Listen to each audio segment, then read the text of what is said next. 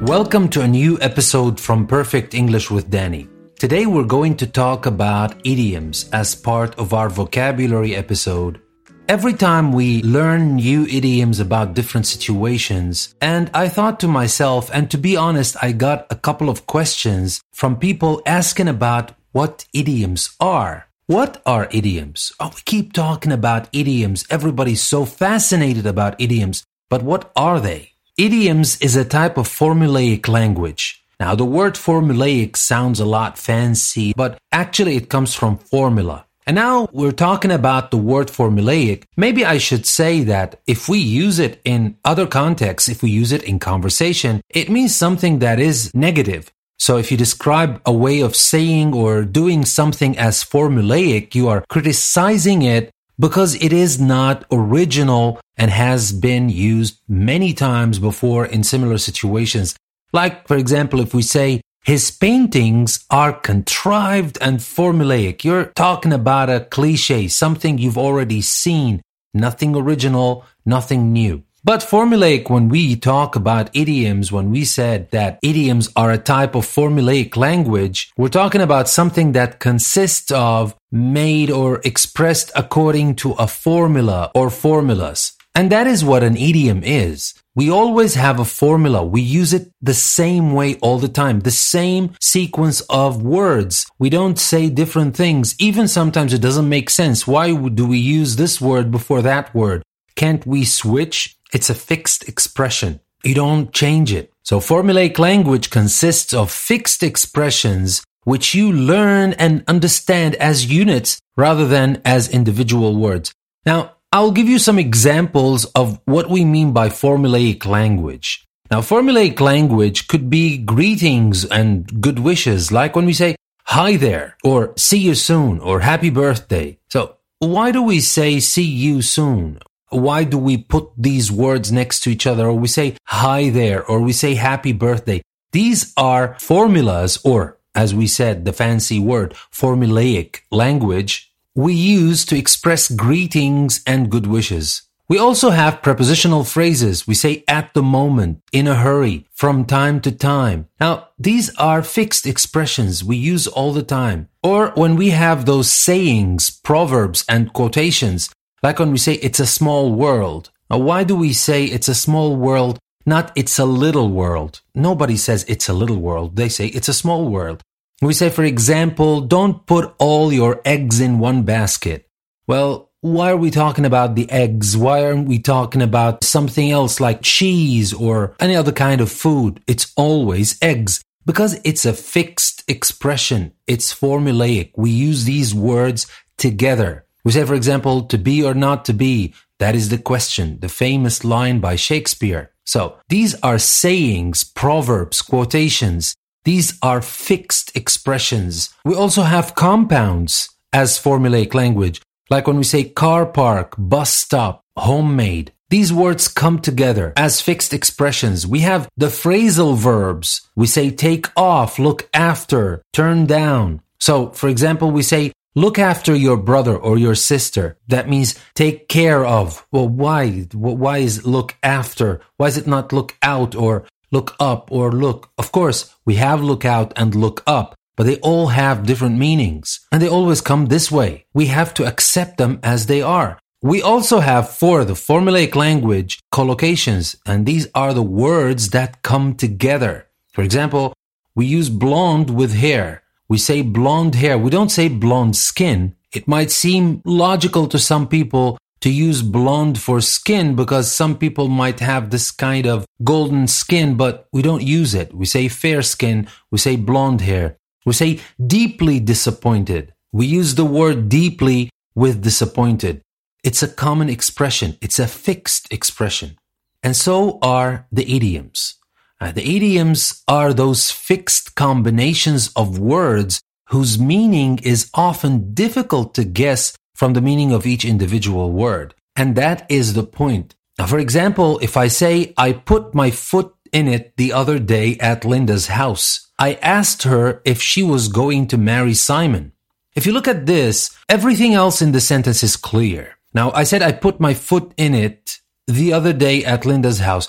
Forget about I put my foot in it for a second. The other day at Linda's house, I asked her if she was going to marry Simon. Well, so far so good. I was in Linda's house. I asked her if she was going to marry Simon. Fine. But there is something important I said at the beginning. I put my foot in it. Well, if you think about it, put your foot in it, take it literally. Maybe you know the meaning of this idiom, maybe you don't. But the idea is, let's pretend that you don't know the meaning of this idiom, and you're trying to figure it out by figuring out the individual meaning of the words that make up this idiom. So, put my foot in it. And it's always in it. It's not in something. There's no use trying to figure out what it refers to. It is put my foot in it. What does that mean? Put my foot in, what? Is it, were we talking about a place?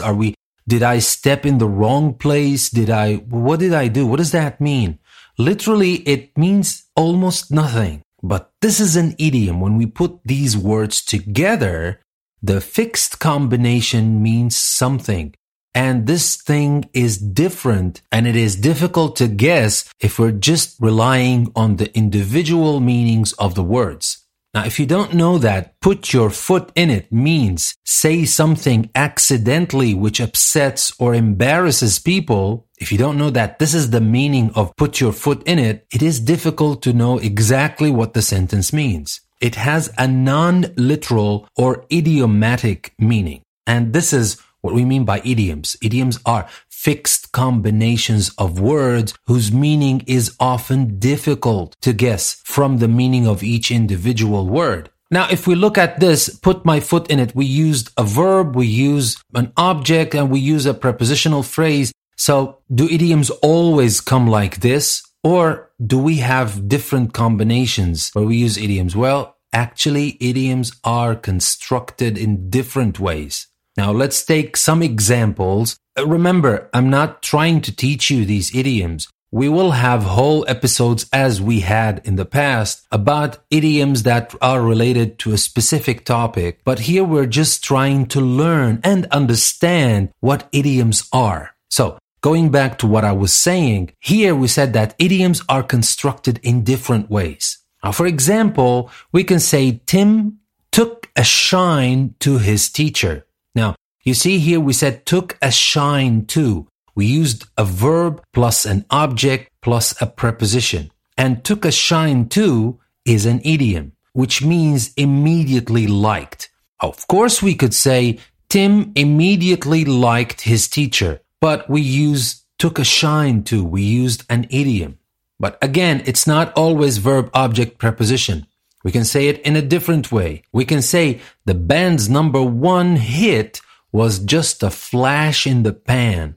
It was something that happens only once. That is the meaning of a flash in the pan. But here, if you notice, a flash in the pan is a noun phrase. We don't have a verb and an object or a preposition, so that is also possible. We can have noun phrases as idioms. Because, again, remember, when we say a flash in the pan, if you take the words individually and if you try to explain what they mean literally, you probably won't get anywhere. What the hell is the meaning of a flash in the pan? Well, what is it?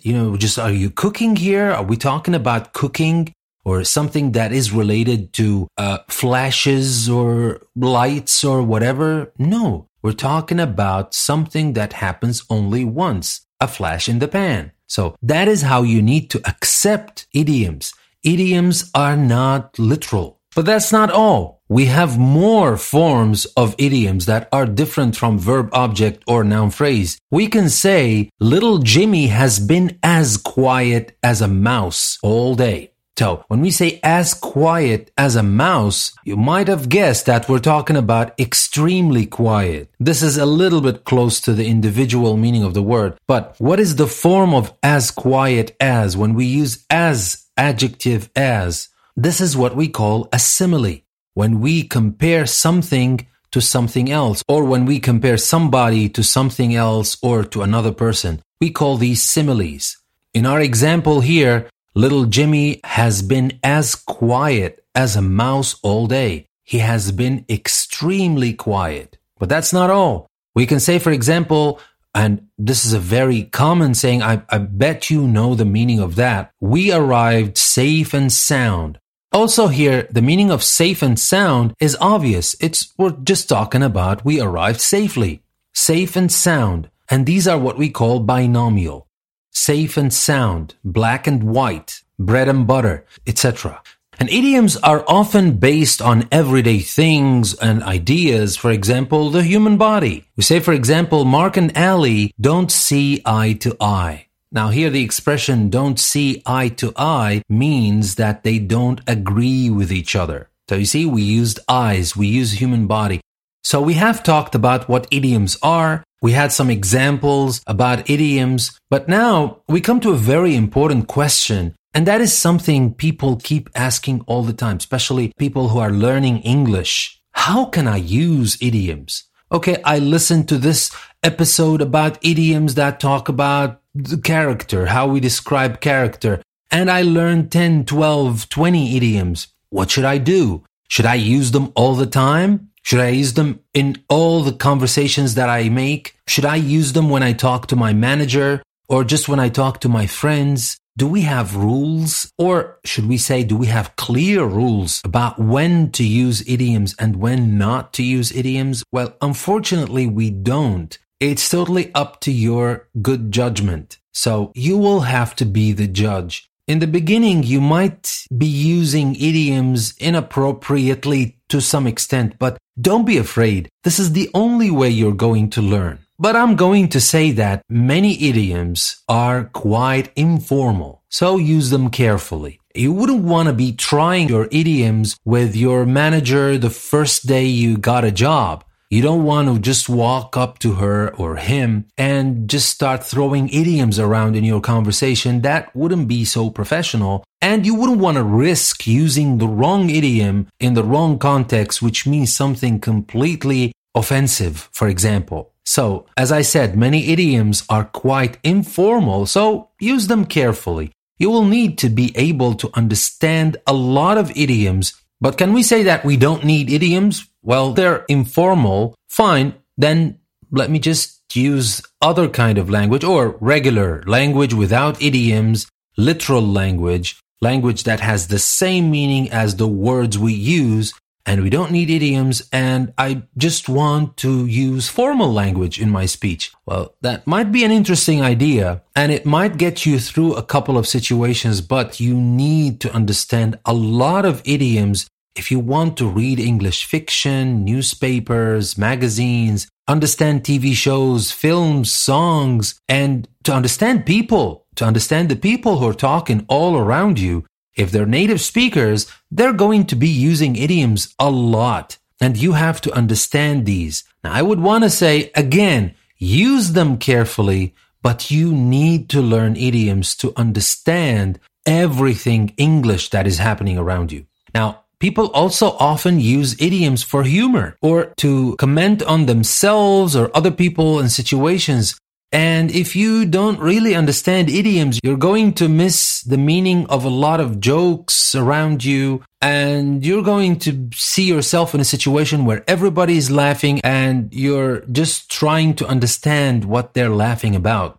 So idioms are important. Yes, we said that we need idioms and they're very important to understand, but the moment you start using your idioms correctly or in the right place, you will sound natural and fluent. You will sound more natural and fluent if you can use idioms in everyday conversation or informal writing. But even if you master your idioms, try to keep that balance between idioms and literal language. And to be safe, when you want to practice your idioms, try not to practice your idioms in formal situations. Try to practice them first in informal situations, and then you will get the hang of your idioms and you will be able to use them in any conversation you want. I hope that clears the confusion about what idioms are, what kind of idioms we have, the different kind of structures of idioms, and most importantly, how we can use idioms and when we can use idioms. I hope that helps. I know we didn't learn a lot of idioms today except for took a shine to, flash in the pan, as quiet as a mouse, safe and sound, and don't see eye to eye. Beyond these 5 idioms, we didn't learn a lot of idioms today, but I hope you truly understand the word idiom today, and in the future, whenever we have an episode about idiom, you will know how to use them, you will know when to use them, and you will know how important they are to take your English a step further towards perfect English. I thank you very much for listening to another episode from Perfect English with Danny. Don't forget to check the link I left in the description of this episode. That will take you to my Patreon page. You can support me on Patreon by becoming a patron for this podcast. And if you like what you listen to here, please share with your friends, spread the word, and let's make this podcast as popular as it gets. This is your host, Danny, saying thank you very much. I will see you in the next episode.